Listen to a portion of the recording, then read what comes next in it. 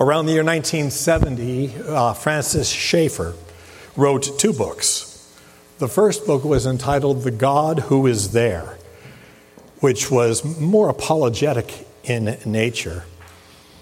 And the second, more philosophical, entitled He Is There and He Is Not Silent, which serves as the perfect title to our sermon and the outline for our sermon.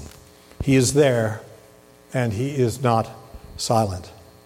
This psalm, Psalm 19, has 2 distinct parts, verses 1 through 6 and then verses 7 through 11, which convey the 2 ways that God communicates and reveals Himself and His will to man, by general revelation and by special revelation. There are 2 books, if you will, by which we know God, the book of nature and the book of Scripture. This idea is an old idea in the church. First, it shows in St. Augustine's book, The Confessions, and it has permeated historic Christian thought and teaches that there are 2 sources of truth, 2 sources which complement each other and are in complete agreement. The study of natural science is in accord with the study of God, theology, the queen of the sciences. That is to say, that science and religion are completely compatible with each other, and they are not antagonistic to one another. This is the message of Psalm 19, whose theology, says Derek Kidner, and you probably hear a lot of quotes from Kidner, whose theology is as powerful as his poetry. Psalm 19 enjoins us to see God in all of His works, or should I say, to hear God in all of His works, both of general revelation and special revelation. The earth and everything in it is God's gift to us. And if that weren't enough, God gives us Himself in the giving of His law. But as we have learned in our study of Galatians, and as Paul said to his beloved son in the faith, Timothy, we know that the law is good if it is used lawfully. And the play on words that you hear in English reflects the play on words in the original Greek of the New Testament. And if one does not use it lawfully, that is correctly, according to the purpose for which it was designed and given, then a person will never be saved, but rather will always be confined to a life of both deep doubt within. Did I do enough? Did I try hard enough? Did I have enough virtue and display enough love and joy and peace and patience and kindness and goodness and faithfulness and self-control? Deep doubt within. And tempted to see the Christian life as one of scorekeeping, as we were taught last Lord's Day, where one would say, well, I know I'm not perfect. No one is. But at least I'm not like him or him or him, which is exactly the heart expressed of the Pharisee with regard to the penitent publican, tax collector. What we need to know and what we need to see and what we need to remind ourselves each and every day is that the law is given by God, who is good, because it drives us to Christ. Scorekeeping. You know the thing about scorekeeping? If you're keeping anyone else's score, you might be objective about it. You know, like the Padres beat the Dodgers. I suspect you knew that would be in there. But if you're keeping your own score, you will always rationalize what you did and didn't do. And you'll be tempted to fudge when you're keeping your own score. You know, like the golfer who would say, well, yeah, I know it was a bogey, but that last putt, it rimmed the cup and it should have gone in. So I'm going to put myself down for a par. And you will end up justifying your entire life and your life's choices. And you will find at the end of that life that that is a dead end, and it leads only to emptiness. Again, because of deep doubt within. you'll end up like the guy in the words of the song about whom it is said, you will swear and kick and beg us that you are not a gambling man. And then you'll find you're back in Vegas with a handle in your hand. The fact of the matter is, as we have learned, by works of the law, no one will be justified before a holy God. Because, from Galatians, if righteousness were through the law, if that were the case, then Christ died for no purpose. We heard last Sunday, in order for grace to prevail, in order for grace to triumph, the law must die. Which is why Paul says, for I have been crucified with Christ, and I no longer live, but Christ lives in me. And the life I do live in this flesh, I live by faith in the Son of God who loved me and gave himself for me. The law shows us the way of gratitude. Gratitude for the fact that he already saved us. You remember going back to Exodus chapter 20 at the very beginning of the salvation of the people of God, where the Lord God gathers them and says to them, I am the Lord your God who brought you out of the land of Egypt, who brought you out of the house of slavery. There you have it, redemption accomplished. I've done it, and that is who I am. And then redemption applied through the law of the Ten Commandments. The law is not a way by which we earn God's favor out of personal obedience. It never was, it's not, and it never will be. But a way by which we can show our gratitude for all that he is to us and all that he has done for us. Our psalm, Psalm 19, breaks down nicely not only into two parts, he is there and he is not silent, but actually to three parts. Part one, the heavens speak. Part two, the scriptures speak. And then part three, a conclusion. The servant listens and responds in faith. So let's look at the first of these. The heavens speak. They declare the glory of God and to all mankind. Constantly. Steadily. The creation speaks of its creator. It testifies by saying, look at me.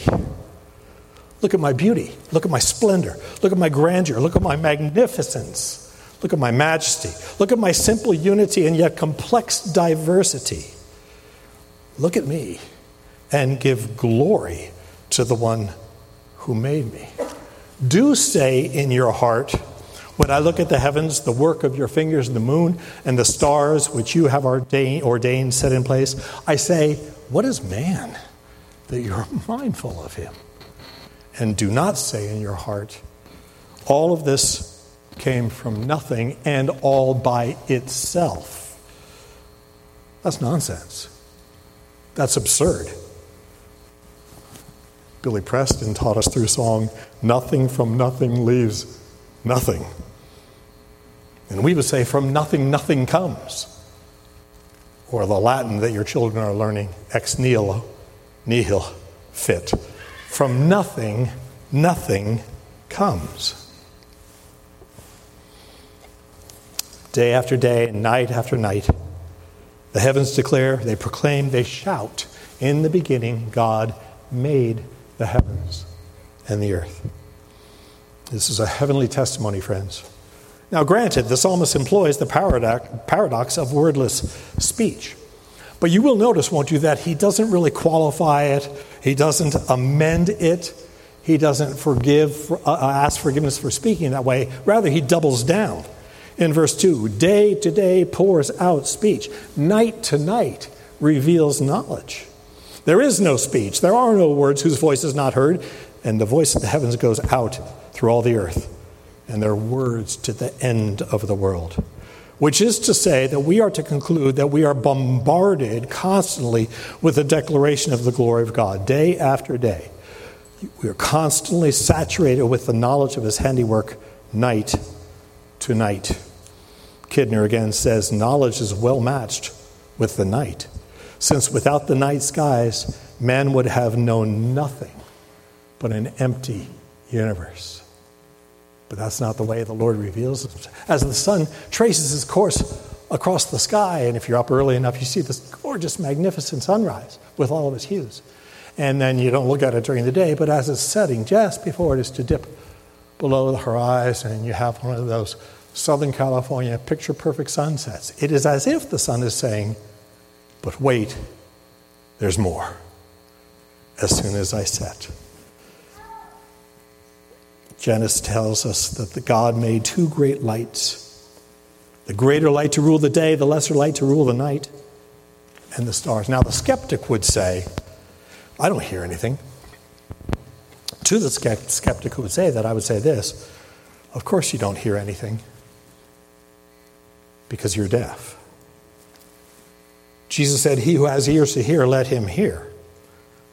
The unbeliever is filled with wonder, but he wonders what to do with the wonder that he feels, because he will not praise God. Only the Christian is filled with, again, what Kidner calls filial wonder and joy at the thought of God's creation. You see this, and your thoughts, your hearts, your eyes are immediately lifted to the unseen God. When the believer says, wow, he's coming at it from a different angle than when the unbeliever says, wow. Because the believer knows what to do with the wonder and the grandeur and the majesty of what he is seeing with his eyes.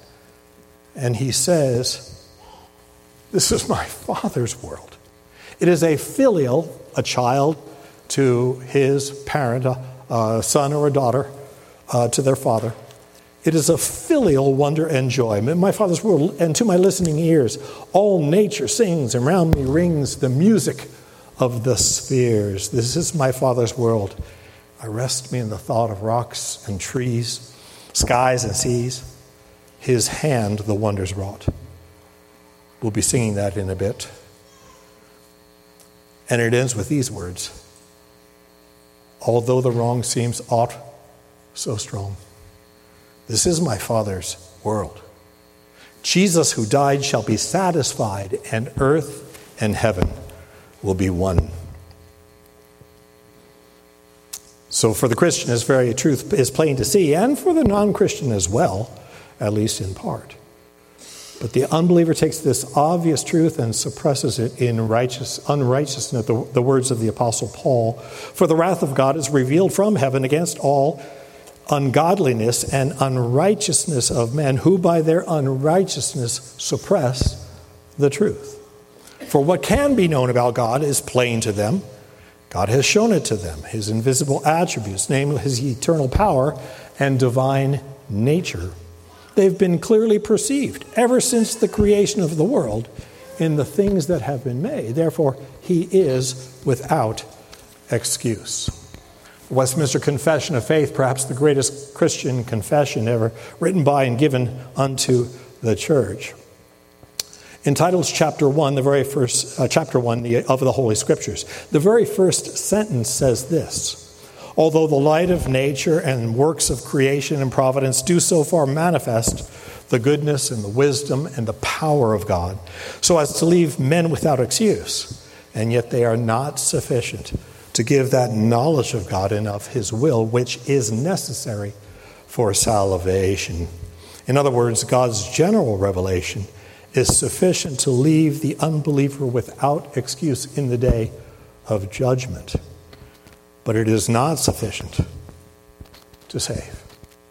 And it is God's purpose to save his people. You remember. Joseph, don't fear to take Mary to be your wife. For what is carried within her is of the Holy Spirit. And she will give birth to a son, and you will name his name Jesus, because he will save his people. God saves his people. The confession continues.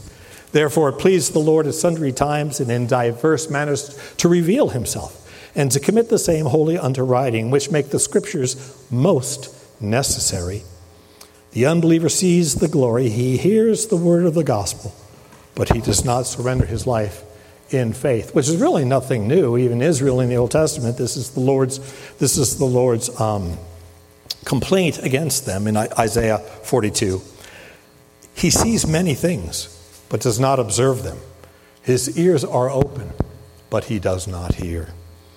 But for those who hear the word of God and receive it with joy, God grants to them eternal life, which is why we just now sang, he speaks, and listening to his voice, new life the dead receive.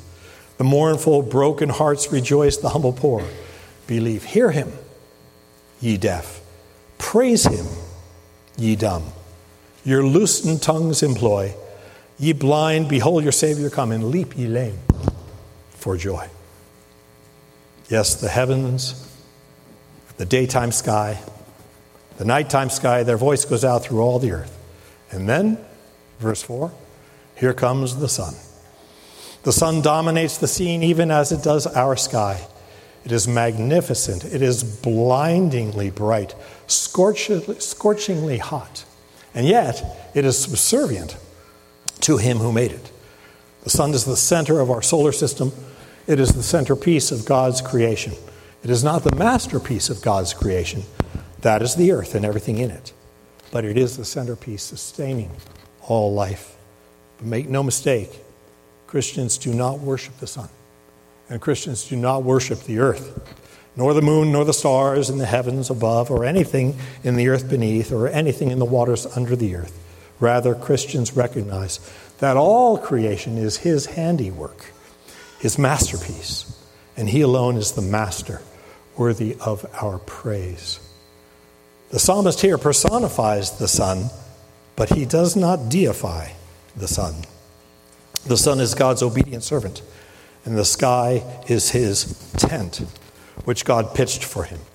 He likens the sun to a bridegroom on his wedding day.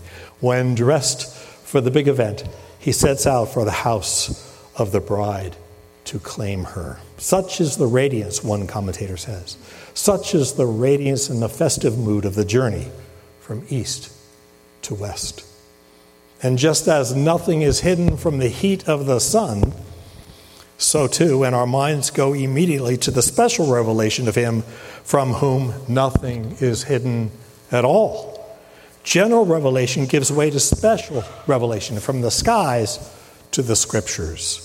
Hebrews 4 says it this way: For the word of God is living and active, sharper than any two-edged sword, piercing to the division of soul and spirit, of joints and marrow, discerning the thoughts and the intentions of the heart.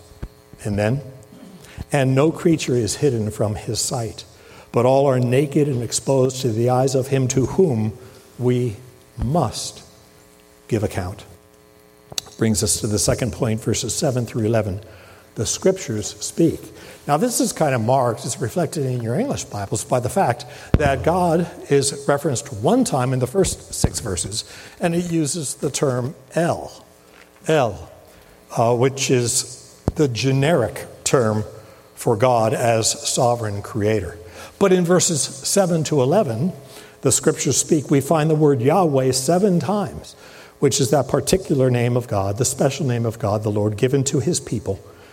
It is his unique covenant name, which reflects the covenant commitment to his people. And because the giver is perfect, the law is perfect. Now we're going to look at these, but somewhat quickly. There's no need to go through them individually one by one, and that for a couple of reasons. For one, these are all just kind of repetitious synonyms for the law of the Lord. The word law, the Torah Chavah, can refer to the entirety of Scripture from the very beginning, where the Lord God made heavens and the earth, to the very end, the words of him who says, surely I am coming soon. And his church says, amen. Come quickly, Lord Jesus. But the law, the testimony, the precepts, the commandment, the fear, the judgments are different ways of saying the same thing. Now, we should know and realize that these are all picked up from the 5 books of Moses. They are all different ways to refer to God's law in the Pentateuch. But we don't need to go through them one by one. What we learn from this is that there is great reward from the Word of God, the law of God. What are some of those rewards? Well, reviving the soul, making wise the simple, rejoicing the heart, enlightening the eyes, enduring forever, and altogether his judgments are righteous and true. Therefore, no wonder why the psalmist says they're to be desired more than gold. Yes, much more than much fine gold. So we're considering first the intent and the design of the law. Now we're going to think about that law for a few minutes here this morning. To illustrate this, I want you to consider for a moment just how perfect life would be if everyone would follow instinctively and gratefully and from the heart God's law, the Ten Commandments.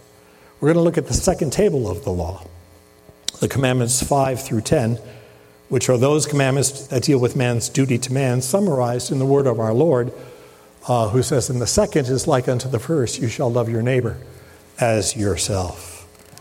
I want you to imagine a world where the fifth commandment, honor your father and your mother. There would be no stress inside the home over things like eating your vegetables or going to bed. No tension when children are little.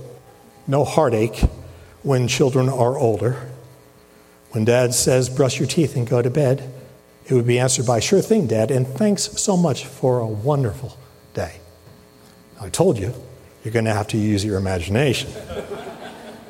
Children would be able to depend on their parents in their youth, and parents would be able to depend on their children in their old age. The sixth commandment, you shall not commit murder. Imagine that it's unimaginable, the unjust taking of another man's life. It's not even thinkable. Homicide, the homicide division in the police department would go out of business, not because they've been defunded, but because they've been decommissioned, because there's nothing to do. Mass shooting? Unthinkable. The school's on lockdown? What is lockdown? Mass murder at a Walmart or the mall or the elementary school? Unimaginable. The seventh commandment, you shall not commit adultery. We would say to each other in the bonds of marriage, we can show our love for each other by waiting until our wedding night. And after we are married, I will keep myself for you alone in my thoughts and in my words. There will be no harmless flirting at the office, because there's no such thing as harmless flirting. And in my actions, especially when I'm on the computer and no one else is looking. Men have no need to look up women they don't know, and women have no desire to look up the men that they used to know. Me too becomes me neither. The men I know have always only treated me with respect, and our daughters don't feel any need to make themselves internet sexy with seductive selfies using online filters. The sex industry, from pornography in any form to escort services to gentlemen's clubs to the human slavery of sex trafficking, which, by the way, is the greatest social injustice, and it is replete with racism. You long for social justice? Join the club. Join the church. Come to Christ. But all of it would just disappear if you could take your children to the grocery store without feeling like you have to shield their eyes from the magazines at the checkout counter. Eighth commandment, you shall not steal. Car keys. Why would we need car keys? Cars don't have door locks, and our car starts at the push of, nowadays the car does start at the push of a button. Steal a catalytic converter, a stereo system, cut the gas line to steal the gasoline? Who would ever do that? We don't even have locks on our doors to our homes, no bars on the windows, no alarm systems, no paid security, no safe behind the picture on the master bedroom wall. Why? No one steals. God said not to. And people love the law of the Lord our God. They hear it and they heed it. We have no locks here. You shall not bear false witness against your neighbor, the last in the 10th commandment. I want to tell the truth about my neighbor, and I want to tell the truth with and to my neighbor. And whether or not it is true, I really won't gossip about him to anyone. And I don't want to hear gossip either. I want to protect my neighbor's good name. And as for bringing a fraudulent lawsuit against my neighbor, again, who would do such a thing? It's not true.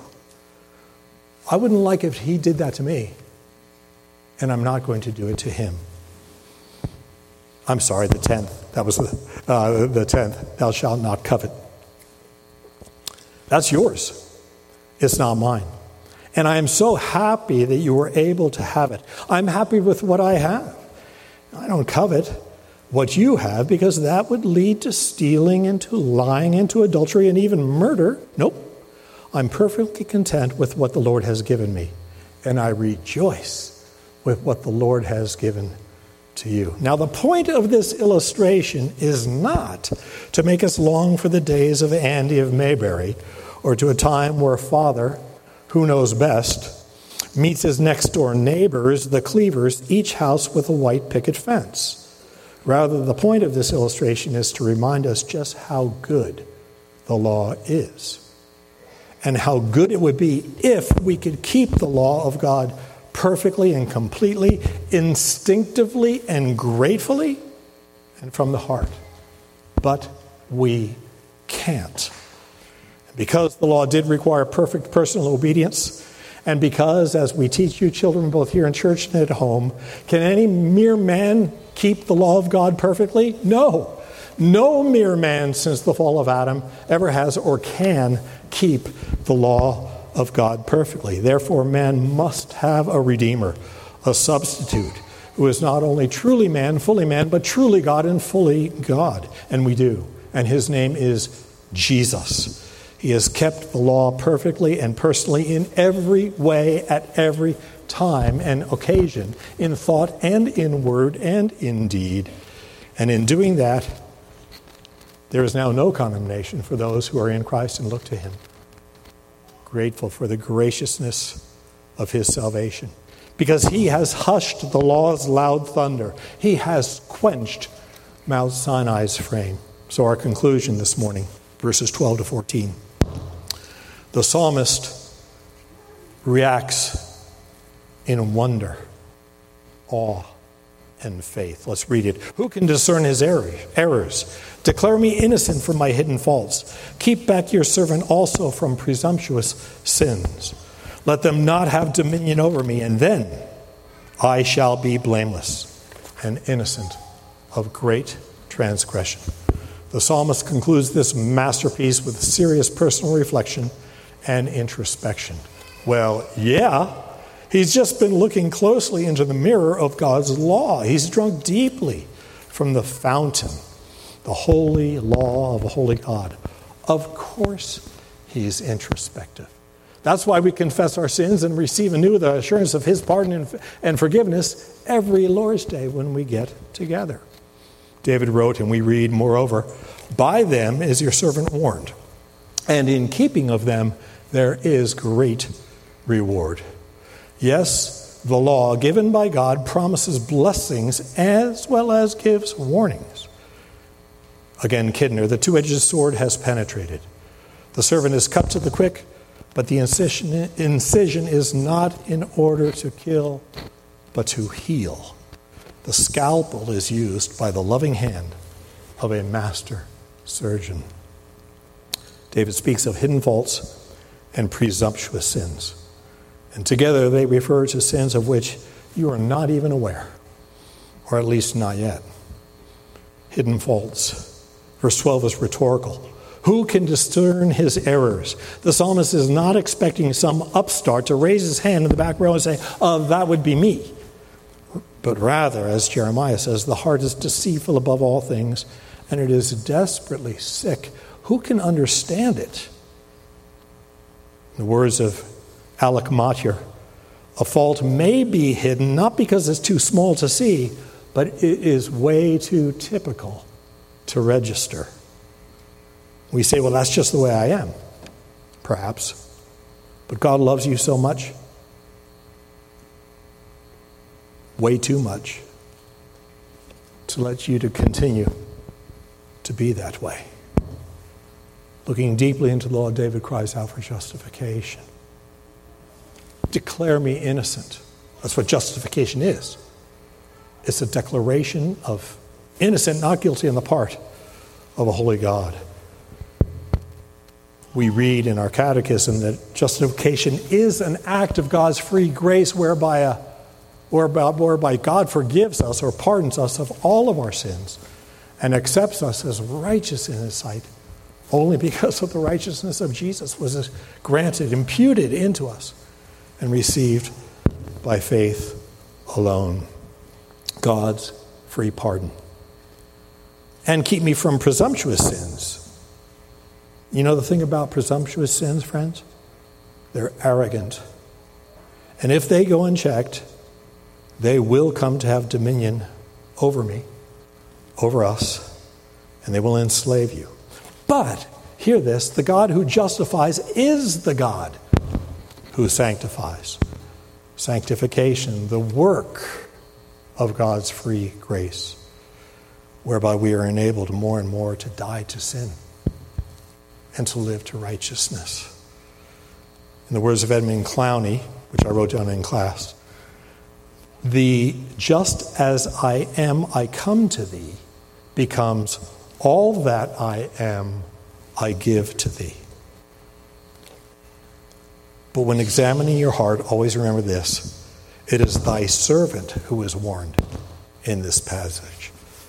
The servant belongs to the Lord by the covenant which the law itself presupposes.